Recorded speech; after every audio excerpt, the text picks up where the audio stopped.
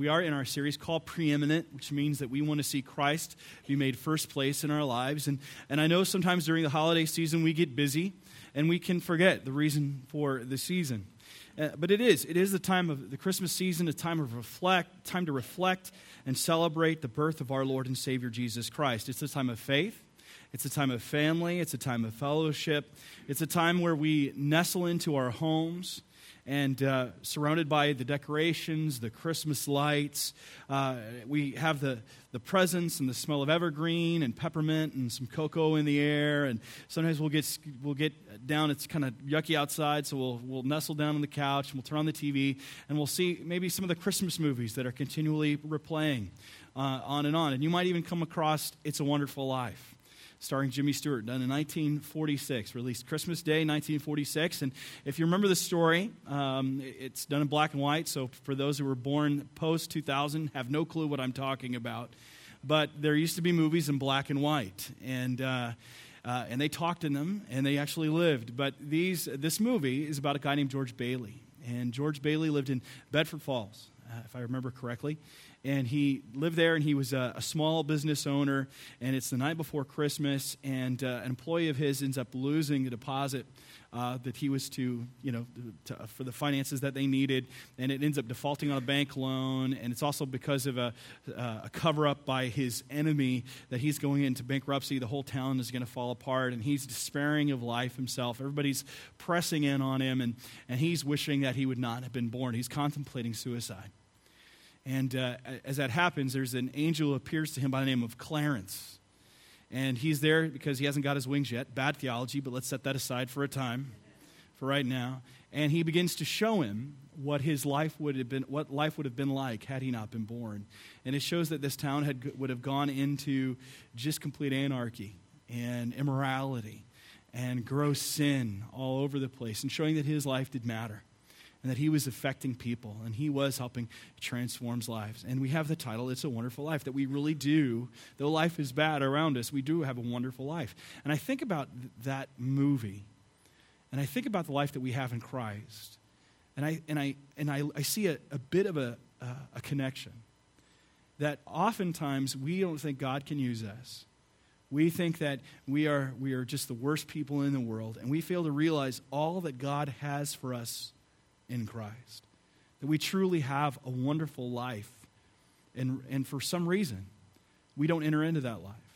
We don't live this victorious, empowering, Christ-purchasing life that his death, burial, and resurrection, as well as his ascension, has enabled us to have. And Paul is writing to the church at Colossae. In this letter, he's writing to this church. He's trying to encourage them. He's trying to combat some false teaching that had crept in to this body of believers, to counteract it, to show that you have a wonderful life in Christ. And I want to show you, and as a matter of fact, we're praying for you that you know this wonderful life that Christ has for you, that you understand what God is doing in you, what he wants to do in you, what he's delivered you from, and how you should respond to that.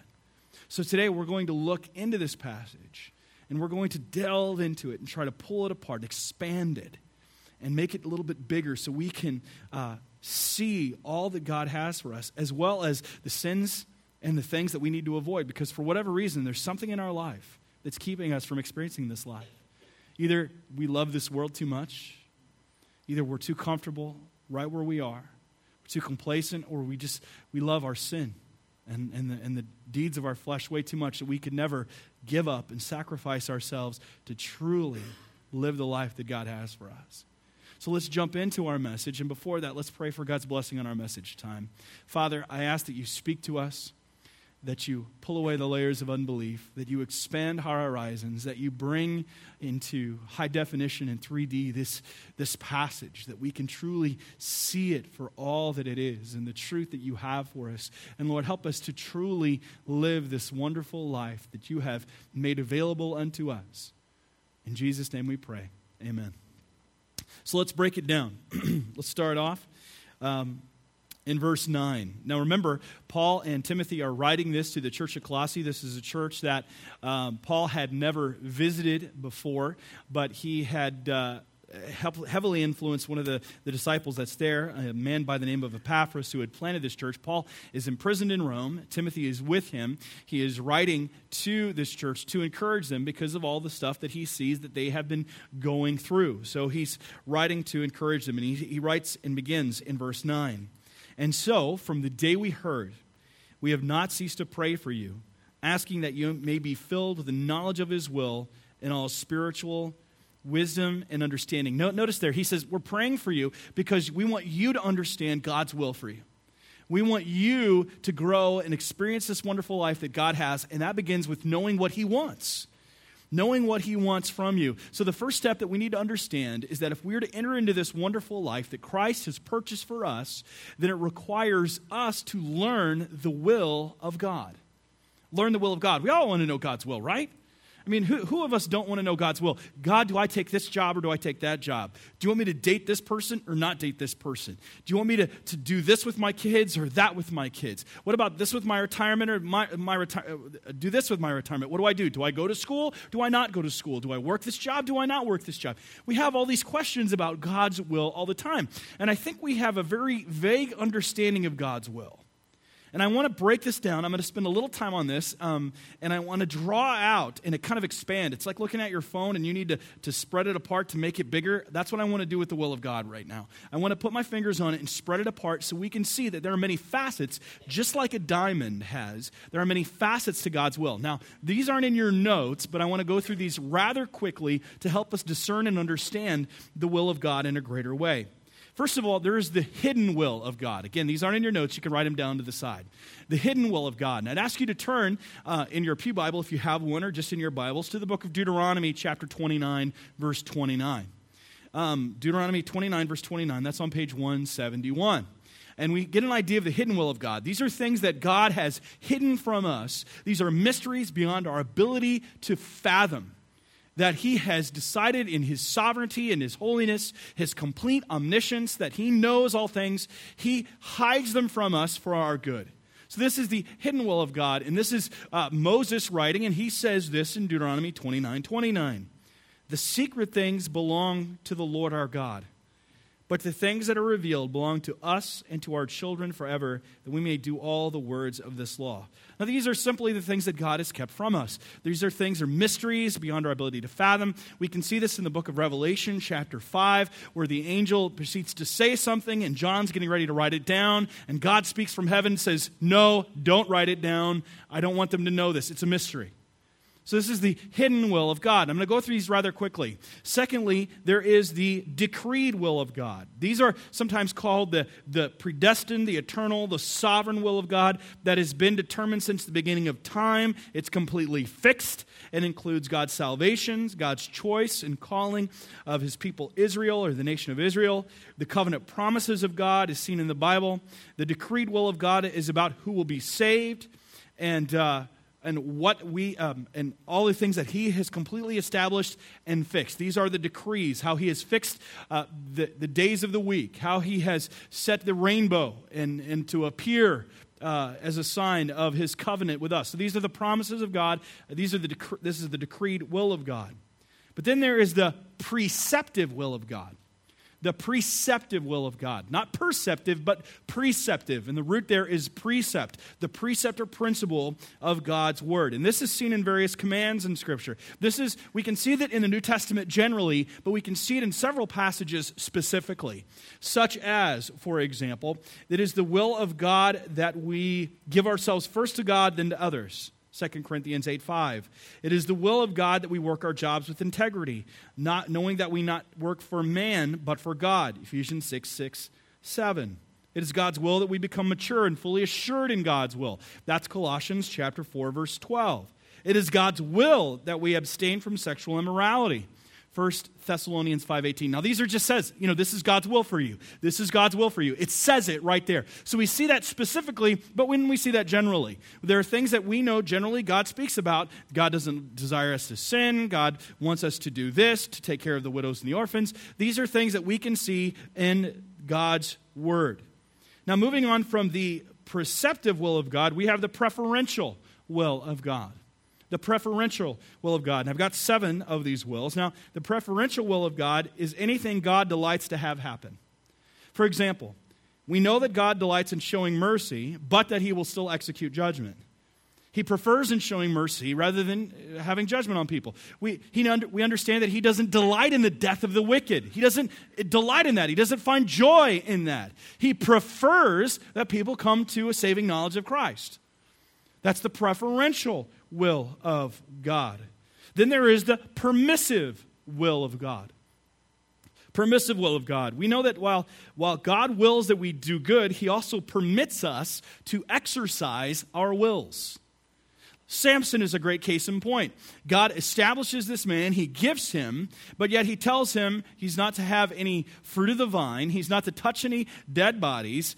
We know that he also is not to cut his hair, but yet he does 2 of these things. We also know, according to the Word of God, that we're not to engage in sexual immorality, we're not to marry people outside of our faith, and yet he does all of these things.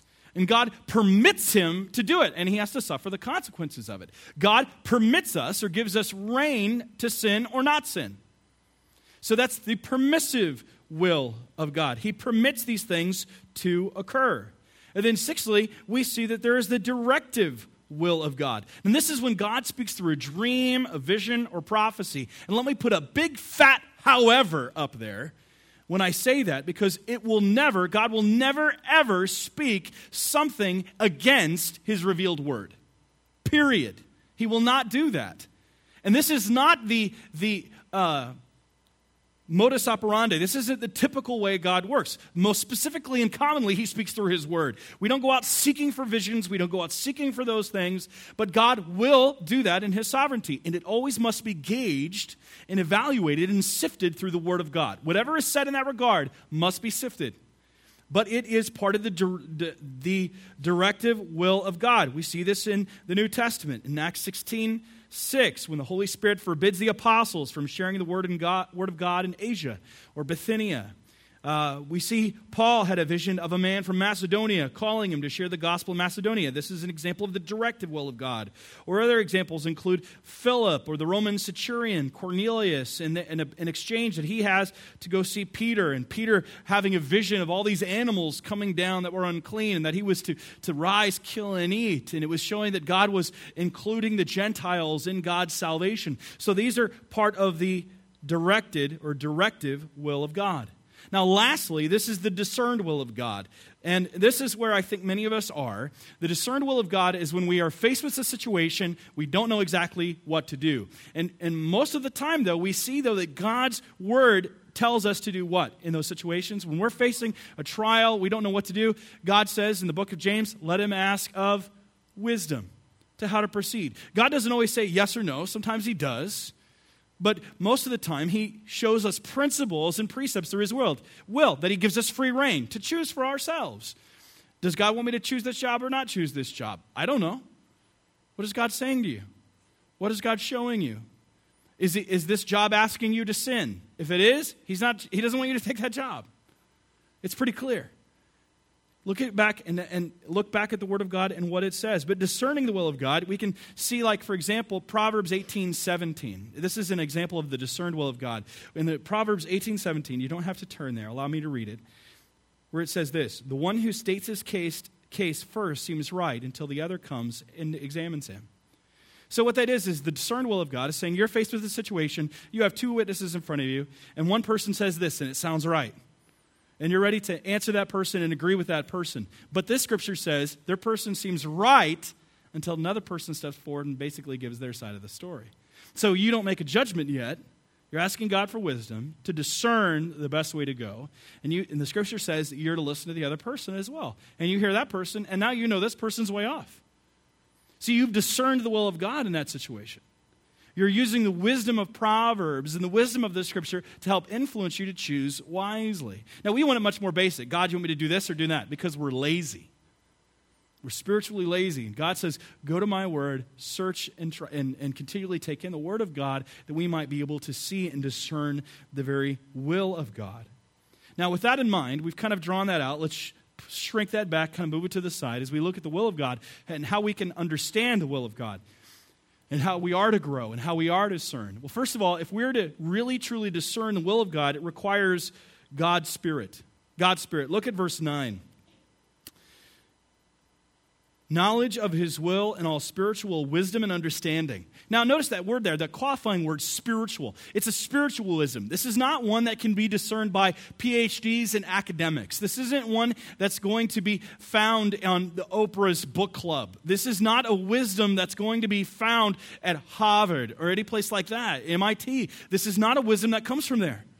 This is not coming from Princeton or the Ivy Leagues. It's coming straight from the Spirit of God, and only the people that have the Spirit of God can discern the will of God in that regard. Is he saying that specifically? It's spiritual wisdom. I am praying for you. You will be filled with the knowledge of his will and in spiritual wisdom and understanding, perception, insight. And it's talking about even human relationships and how we are to interact with one another. But we have to have the Spirit of God within us.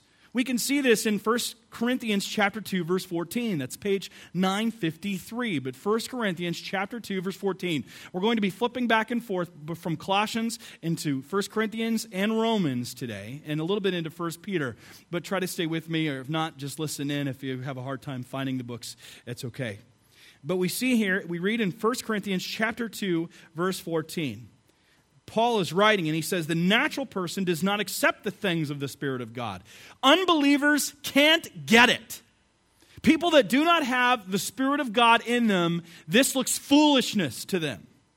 Only those that have the Spirit of God can understand and discern the true will of God. Not to say they can't be wise from a worldly standard, but there is a wisdom that is different from this world.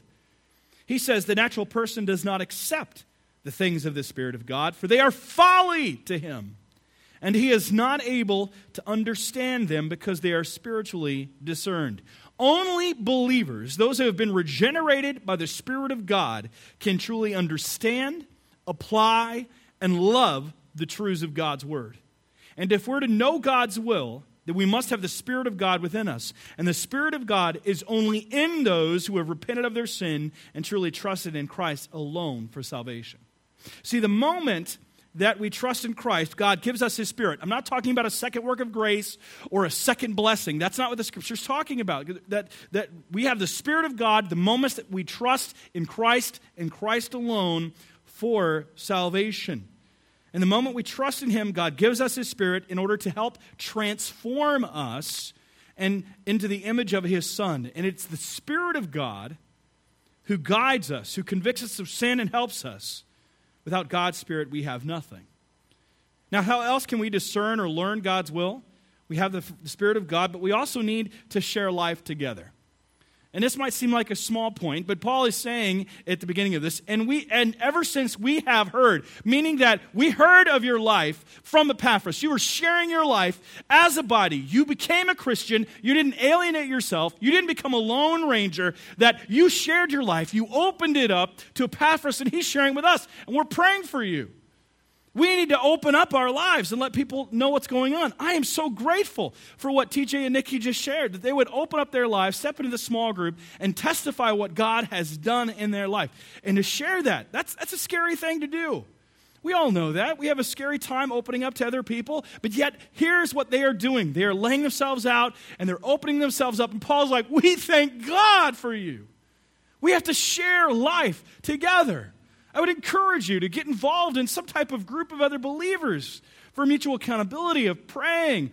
You're not going to know everything. You might be fearful of praying out loud. You may not know the Scriptures. That's okay. We've all been there at one time or another. It's growing together, and that's what God wants us to do, to grow in the knowledge. That's what it says in this passage. In the knowledge of His will. How can we grow in the knowledge of His will if we're not reading the Word of God and having other people speak into our lives? We need other people to speak into our lives. So we need to share life together. But that's not all. We need to also seek God in prayer. Seek God in prayer. Now, while Paul and Timothy are praying for others, we're also to pray to God ourselves. We need to seek God in prayer. Sustained, reflective, meditative prayer. It is when we are in sustained and focused prayer that God's Spirit is able to help us. And I'm going to ask you to turn with me to the book of Romans chapter 8. Romans chapter 8, verse 26 through 27 on page 944. 944. We seek God in prayer. What happens when we seek God in prayer? That if we're Christians, this is what happens to us. When we're so overwhelmed, when we don't know what to pray, we're so burdened that we lay ourselves down at God's feet, and that's something amazing happens at that moment in time. When we cast ourselves on God, we're so broken we don't even know what words to pray, that we groan. And here we see Paul writing, likewise, the Spirit, the Holy Spirit of God, helps us in our weakness, for we do not know what to pray for as we ought, but the Spirit himself intercedes for us with groanings too deep for words. And he who searches hearts knows what is the mind of the Spirit, because the Spirit intercedes for the saints according to the will of God. And again, 1 Corinthians chapter 2. Flip over. I told you to keep that one handy. 1 Corinthians chapter 2, verse 10 through 13. That's page 953. Where we see here, Paul writing again, these things God has revealed to us through the Spirit. For the Spirit searches everything, even the depths of God. For who knows a person's thoughts except the spirit of that person, which is in him? So also no one comprehends the thoughts of God except the Spirit of God. Now we have received not the spirit of the world, but the Spirit who is from God, that we might understand the things freely given to us by God. And we impart this in words not taught by human wisdom, but taught by the Spirit, interpreting spiritual truths to those who are spiritual. See, we're to seek God ourselves. When we have the Spirit of God within us, we're trying to discern and become the people that God wants us to do. We have to give him time to speak that truth in our lives. The problem is we're too busy. We're too busy. We have too many distractions. We need to be able to disconnect. Even the thought of that scares many of us. Turning off your cell phone, turning off the TV, closing your computer, putting away your tablet, turning off the radio. See, many of us have a very shallow faith, and God is calling us to the deeper life. We can't microwave godliness. We can't nuke holiness. Our sanctification takes time. Anything truly worth the effort takes time.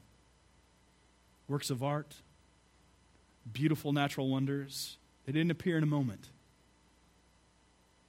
It was an extreme natural wonder makeover. It was time. And it means putting ourselves in the presence of God and letting him change us from the inside out. So we need to make sure that we're seeking God in prayer. And then we must make sure that we are searching the Bible.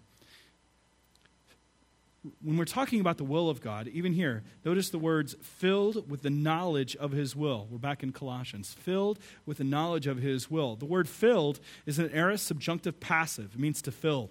The passive voice means that it is used to show us what is to be done to them, or to be done to us in essence. That God would fill the people of Colossae and he'll fill us. What was God to fill them with? He was to fill them with the knowledge of his will. How do we know? Not knowledge of other worlds, not special frames of knowledge, but the knowledge of his will, which is found in his word. That we're to search the scriptures. He wants them to also have understanding. And the word here refers to putting together facts and information and drawing conclusions and seeing relationships. It's a way of understanding the discerned will of God that I spoke about a while earlier.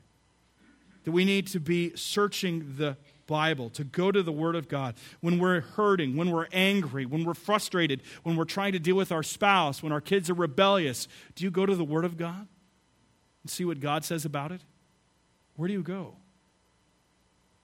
Where do we go? We're to go to the Word of God and say, what does God's Word say to us? We go to the Word of God. But what is all this for? I mean, even as I have revealed the 7 facets of God's will, all of them are discerned from Scripture.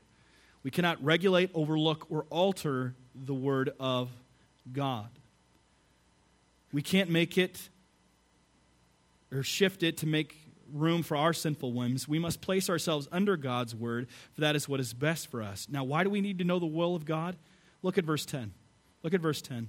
What's it say? So as to walk in a manner, what's the word?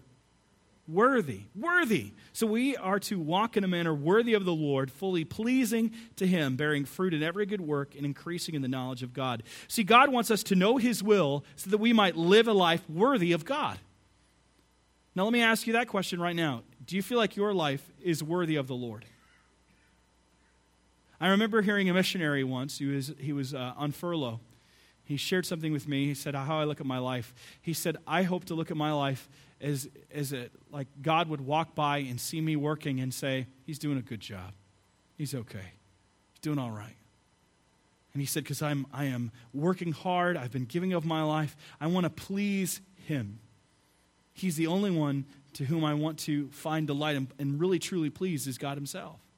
And I want to live my life worthy of Him. You know, living a wonderful life means a life that is worthy of Him, it is honorable to Him. It's not underhanded, devious, or hypocritical. It is one that God wants above all else. Now, the word walk here, he says, walk in a manner worthy. It's used to denote the conduct of one's life. We see that all the time. We're to walk humbly. We're to walk in truth. We're to walk in love. We're to walk by faith, not by sight. It's always a metaphor how to conduct our lives. So here, he says, I want you to walk in a manner worthy of God.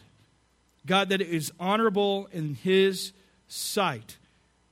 Now, it's finding a way that pleases Him, that is worthy of Him. And I think about when I got married. I don't know if you were like this, if you're married or not, but when I got married, I remember I was trying to help with laundry. And got out the laundry, and I proceeded to fold towels. I can't fold the sheets. I can never fold fitted sheets. How many of you are like me that can just take the sheets, you're like, and you throw it in there? That's what I do. I hate fitted sheets with a passion. I can't stand them. So my wife knows that I won't do that, and I can't fold any of her clothes because they're too small. I just wrap them up, throw them in too. And my kids' clothes, I can't even tell the difference between them. But I can fold towels. At least I thought I could. So I get the towels, and I fold the towels, and I put them all together, and I'm feeling all proud that my wife takes them all out, and she goes, you did them wrong. How could I fold it? I folded. Give me some kudos here. I did something to actually help you. She's like, no, you got to fold them this way. And I had no idea. There was like a certain way of folding towels, right? I mean, I just folded up, thought it was great. But I had to learn what was pleasing in her sight and then act accordingly. I've had to do a lot of that in my life. Anybody who's married understands that. You have to learn to please that person. And there's a certain way like things like to be done, a certain way that a meal is cooked, a certain order to events that we learn together. And we do that with God.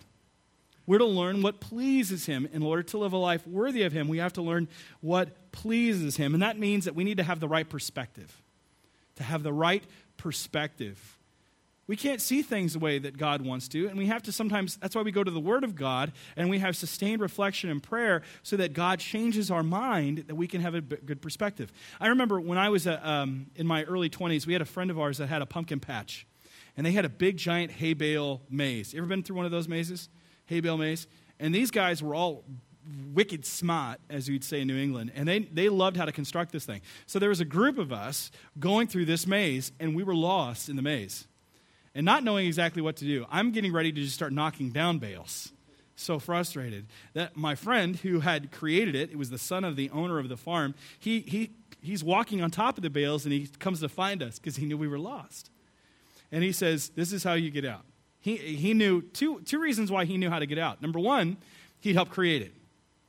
Number two, he had a perspective above ours. And when we looked to him and followed his direction, he got us out of the mess that we were in. See, the same is true with God. When we look to Him, we understand that He created the world. He knows how it functions, but He can see things differently than we can. He gives us His perspective on things. That's why we need to have the knowledge of His will to get His perspective on how we are to live and how we are to act. We need to have His perspective. But let's jump back into our text. Look at verse 11. May you be strengthened with all power, dunamis. The word is used there oftentimes referring to the Holy Spirit. So what he's saying here is that if we're to live a life worthy of God, we not only have to have the right perspective, but we have to have God's power. We've already talked about this. We need God's Spirit. But here it's again, may God strengthen you by His power, that we don't strengthen ourselves. We have a tendency to find something in ourselves. We're people that love Rocky. We want to have that pick yourself up by your bootstraps mentality, take on all comers, and find that strength within ourselves. But in the Christian walk, that doesn't get you anywhere. That is not a bootstrap faith. This is a finding strength in the Lord our God. I love it when King David, after he had been working with the Philistines for a period of time, he comes back and he finds that all of he's leading his army back and finds out that the city where his family was and all of the soldiers' family had been taken into captivity. Another people group had come and raided them and taken them off, and all these guys are angry and they want to stone David. Because they lost their family. They just come from war and they come back and everything's been taken from him. And I love what the text says. It says, David found strength in the Lord his God. That he found his power in God himself. And he was strengthened because of it. Even when everybody else had turned against him, he turned to God. And God gave him power. And he led the people. And they rescued their entire family. And all was well. See, we need God's power to live the life that God has for us. Which means that we cannot continue to just live in a state of sin. We have to declare war on sin. We let all these entertainments and things whittle away and keep us from experiencing the power and life that God has for us. We need to cultivate that power by being filled with the Spirit, taking in the things of the Spirit of God. So we need to be strengthened with all power. And this is according to His glorious might. And here it refers to the inherent strength which displays itself in rule over others. Here it refers to the might which is characteristic of His glory. And it means it's indicating His awesome radiance of deity as we look to Him and we understand that He is ruling and He is reigning, and that power that is at work and raised Christ from the dead is at work in us. But let's go back. Back to verse 10. Because we're to have God's power, it means we're doing the things of the Spirit of God. We're worshiping God, by the way. Let me add that before I go on in the text. Singing in worship is huge. It's not just for women, men. I know it might be in a higher key, but it's not just for women. We're to come into His presence with thanksgiving, into His courts with praise. We're to sing to the Lord. Why does God command us to do that? Why do you think He does that? Just to go through the motions to fill up a service? Isn't it because that God wants to communicate His presence and power to us? That God wants to give Him Himself? See, that's why. That's why God calls us to praise His name, because He wants to give us Himself. If we're to experience God's power, then we need to make sure that we're praising God. And not just show up for the sermon. Not show up late. We have a hard time showing up late we don't show up late for our jobs all that much. We need to show up and worship with all of our heart, soul, mind, and strength. And that's not just filler till we get to the message time. It's honor and praise worth, praising God. That's the ball game. Praising Him. We might have the right perspective, might have God's power. Look at verse 10. So as to walk in a manner worthy of the Lord, fully pleasing to Him. And then what? What's the next part? Bearing fruit. Bearing fruit in every good work and increasing in the knowledge of God. See, living a life worthy of God also means producing fruit. Now, if we're followers of Jesus, then we will bear fruit. It's a present active participle, meaning it's a constant, ongoing thing, not just a one-time thing. I've met some people that tell me, I was a Sunday school teacher 45 years ago, and that's great. I'm glad that you are. What are you doing now? It's like, I did my time. I'm over. No, it doesn't work that way. We're to be producing fruit even into old age. Old age. We're to always continually be producing fruit. Author and pastor David Platt, who just recently became the president of the Southern Baptist International Mission Board, he said the reason that many of us don't make disciples is that we're really not disciples ourselves. Not saying that we're not getting discipled. He's saying we're straight up not saved. So we need to make sure that are we producing fruit? Look at your life. Reflect on it. Am I producing fruit? I'm not saying that you have to be Billy Graham. I'm saying, do you see a progression in your life? Are you growing in holiness? You know, there are heart checks and hard facts. Hard facts are the buildings, the bodies, the budgets. Those are the things that you can put on a stat sheet. But then there are the heart checks that are I'm growing in holiness. I'm forsaking of sin. I'm taking another step of faith. I'm trusting God in a greater way. I'm increasing in the knowledge of God. These are the heart checks, and it's the two together. That you can't say, we're going to do this and not this. They're both and.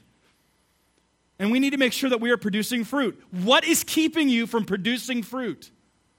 What is your excuse? And when you stand in the presence of God, will that be a good excuse?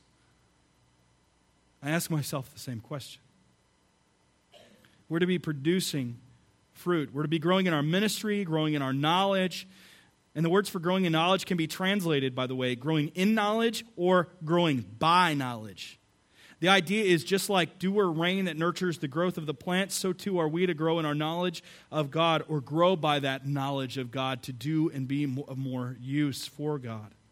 Now notice the next phrase, for all endurance, which means properly remaining under endurance, steadfastness, especially as God enables the believer to remain under the challenges he allots in life. What that means is, if that we're to live a life worthy of God, then it means that we need to be persevering until the end. Persevering until the end. It means the total trajectory of our life should always be with Christ.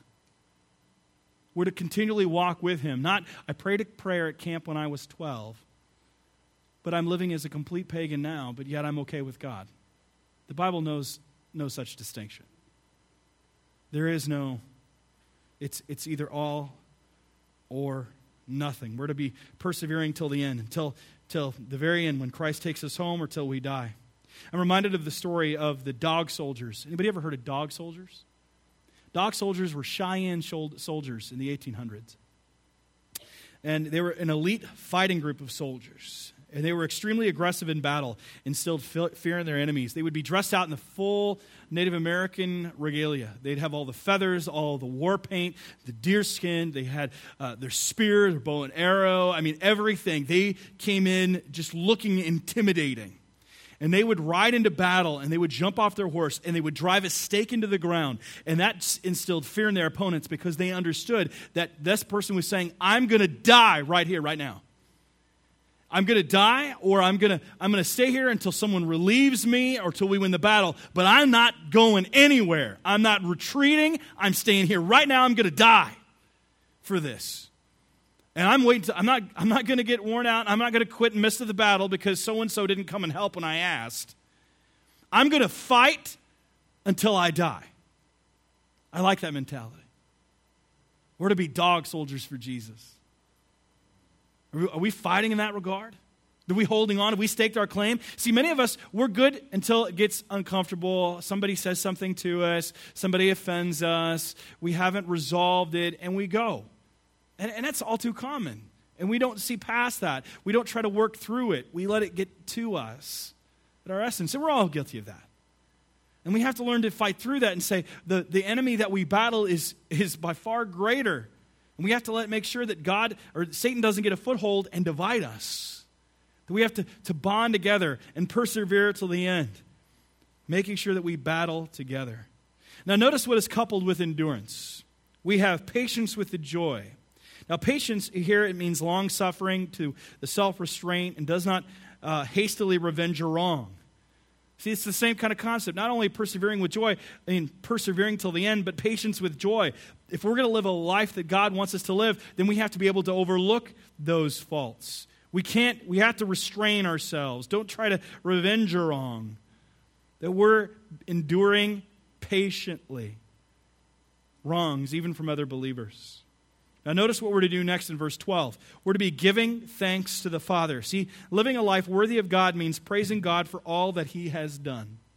Praising God for all that He has done. Giving thanks to God. Everything that we do, everything about this passage, everything about understanding how to learn God's will, to live a life worthy of God, is to result in praise and worship unto God. That's the entire purpose of our life, is to be praising God. Because it's when we're praising God that we experience the fullness and joy of God. And we can't know that until we're truly giving ourselves wholeheartedly in praise and thanksgiving. God calls us to give thanks, commands us to give thanks. Why? Because he wants to give us himself. Gives us himself. That's what he wants us to do. By thanking God, we're acknowledging him. We're thinking of him. And he's showing us how glorious and wondrous that he is. We must make sure that we are praising God for all that he has done. Now notice why we give thanks. Look at verse 12. Who has qualified you to share in the inheritance of the saints in light. He has delivered us from the domain of darkness and transferred us to the kingdom of his beloved Son, in whom we have redemption, the forgiveness of sins. Now see, by Paul saying what has happened, he is showing us that we've been transferred, that we're different than we were. And really what he's saying here is, I want you to leave your old way of life behind. There's something more glorious that God has for you. And if we're to live this wonderful life that God has for us, it requires leaving behind our old way of life. Not to go back to it. It's the picture of, if you remember, Sodom and Gomorrah and Lot and his wife and his kids, and the angels appear to him and says, you have to get out now. God's going to destroy this city for its wickedness. And what's the thing they're told not to do? Look back. Look back. And what does Lot's wife do? She looks back, turns into a pillar of salt. And it's a picture of looking back of your life of sin, going back to your old way of life before and apart from Christ. God says, no, you're to leave that behind. It's done. It's gone. You're a new creature, a new creation. You've been forgiven of your sins. You've been rescued from the domain of darkness. You've been transformed or transferred into the kingdom of God's Son. I've given you an inheritance beyond your ability to understand. Leave behind your old way of life, because what before you is so much greater than what is behind. Then press on to receive the message and the call, upward call in Christ Jesus, because what we have in front of us is far greater than anything that we could have behind us.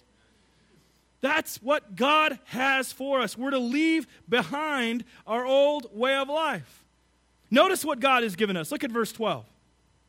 Giving thanks to the Father who has qualified you to share in the inheritance of the saints in light. Now, this word for qualified, it's an aorist active participle. It means to make sufficient, qualify, authorize. God has authorized you to receive the inheritance that Jesus has earned. You are now a recipient of everything that he has is yours. How about that? And Paul is intentionally borrowing Old Testament covenantal language of how for the people of God in the Old Testament, and showing that we have been grafted into God's promises and his plan to receive the glorious inheritance that has been planned since the foundation of the world. God has given you his inheritance. I mean, think about that. How would you like to get a phone call? By the way, Bill Gates just died, and all of his family was killed too. They were all on a boat, and they all sank. And we found out that you're a long-lost cousin. And you get all of the Microsoft fortune. Now, what are you going to do? First thing you're going to do is tithe. That's the first thing. First thing you're going to do. I'm kidding. No, what are you going to do? You've received an inheritance. You're going to be like, what do I do first? How do I respond to this? See, what we have in Christ is greater than that. Because the earthly fortune passes away. This is an inheritance that Peter says. I want you to turn with me just for a moment. 1 Peter chapter 1, verse 4 through 5. That's on page 1016 in your Pew Bible if you have it. Peter says, he talks about our inheritance. He says we have an inheritance, same word form there, that is imperishable, undefiled, and unfading, kept in heaven for you, who by God's power are being guarded through faith for salvation ready to be revealed in the last time. That's the inheritance that you have. No one can take it away. The government can't regulate it. No thieves can break in and steal it. You can't lose it. It's right there. God has given it. It's kept in heaven, and it's waiting for us.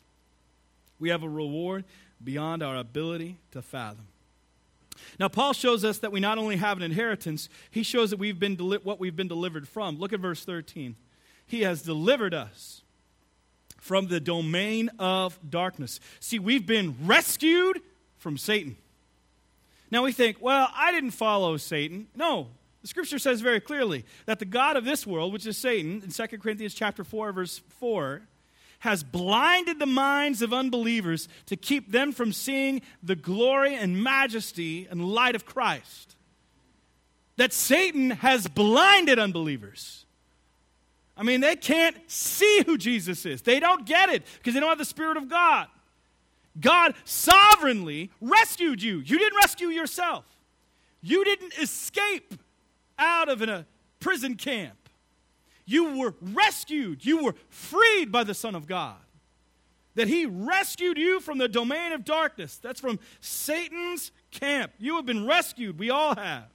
Now notice what He did next. He not only set us free from the domain of darkness, but He transferred us to the kingdom of His beloved Son. He relocated you to the kingdom of God's Son.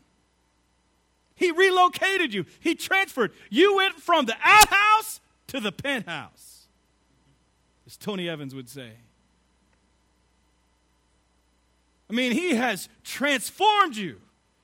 He has given you all of these blessings.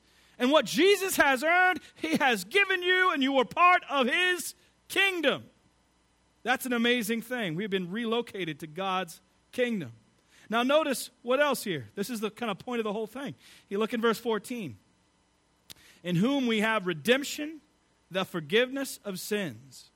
See, Jesus has set us free from our sins. You know, we can talk about Satan, but many of us aren't battling Satan on a daily basis. The problem that we have is with ourselves. And this body of death that we carry around. That's what Paul calls it in Romans chapter 7, verse 24. I want you to turn there with me for a moment. Romans chapter 7, verse 24. That's page 944. Just this little quip right here. We're finishing it up, knowing that we have been redeemed from our sins. Paul says, "Wretched man that I am, who will deliver me from this body of death?" Now, it's interesting here. We don't think about this all that much, but Virgil, the Greek poet, describes how the Romans would sometimes compel a captive to be tied to a dead body as punishment. It's pretty sick. They would be joined face to face and buried about until the smell got so bad that it destroyed the life of the living victim. I mean, imagine, you eat a dead body, a corpse tied to you face to face, and the fumes be coming from that, carrying that around, that weight. And he's saying that the body that we live is a body of death. Who's going to deliver us from it? I mean, Virgil says the living and the dead at his command were coupled face to face and hand to hand, till choked with stench and loathed embraces tied, the lingering wretches pined away and died. So it's saying that body of death will kill them. Even though it's a different body, it's outside of them, but that stench will overcome them and end up killing them because those fumes will become noxious and will kill them. And he's saying, who's going to deliver me from this body of death that I inhabit? Who's going to set me free? I can't continue in this sin. I can't hold on to it. Someone's got to set me free. Someone's got to cut the chains. And that's what Jesus did. The Son of Man came to set us free from our sin. Not that we might continue in it and play with it, but that we've been set free from it, that we wouldn't play with it any longer. We wouldn't have to go about it. See, He has set us free from the power of sin. He's already set us free from the penalty of sin, and He's going to set us free from the very presence of sin when we step into glory. When we experience that kingdom in all of its glory. When we see Christ for as He truly is, high and lifted up, as the ruling tattooed conqueror. When we see Him for who He is, high and lifted up, we're going to praise His name because we've been redeemed from our sins. And then that's all of that knowledge should cause us to stop and go, I got a wonderful life. I got to learn to live that life. I've been set free from my past. I'm to grow in the will and knowledge of God so that I might live a life worthy of God, and I might all result in worship to God. God has set us free. He's given us this wonderful life. Our best life is not now. We can enter into the life that Christ has afforded unto us, but the best life is yet to come. He's given us a foretaste of it for His glory and our joy. And it's available to all who call on Him, that all who draws Him. See, this wonderful life is only available to all whom the Father draws to the Son.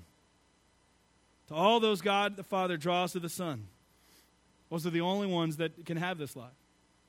Is he drawing you? Don't resist. Place your trust and faith in Christ by repenting of your sin and believing in him today, and you will be saved. Let's pray. Father, you've given us a wonderful life. You've given us all spiritual blessings in and through Christ. You've made them available unto us. And Lord, help us to enter into that blessing.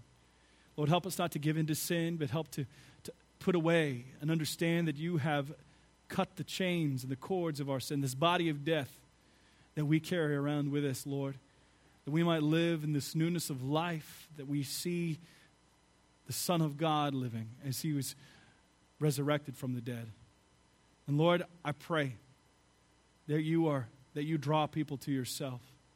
We know that no one can come to the Son unless the Father draws them. And Lord, I pray in your Spirit that you draw them, that they might see the reality of who you are, that they might see that they are condemned in their sin, but they might confess their sin and their need of his Savior, repent of that sin, and put their entire faith and trust in you.